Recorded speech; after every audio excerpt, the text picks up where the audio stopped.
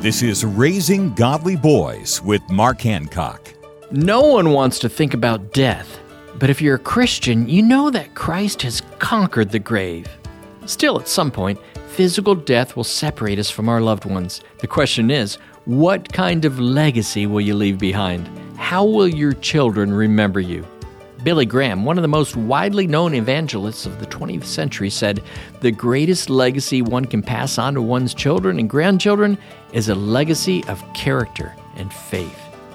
There's nothing wrong in being remembered for your work accomplishments or athletic abilities, but in the end, your kids will most appreciate the time and attention you invested in their lives.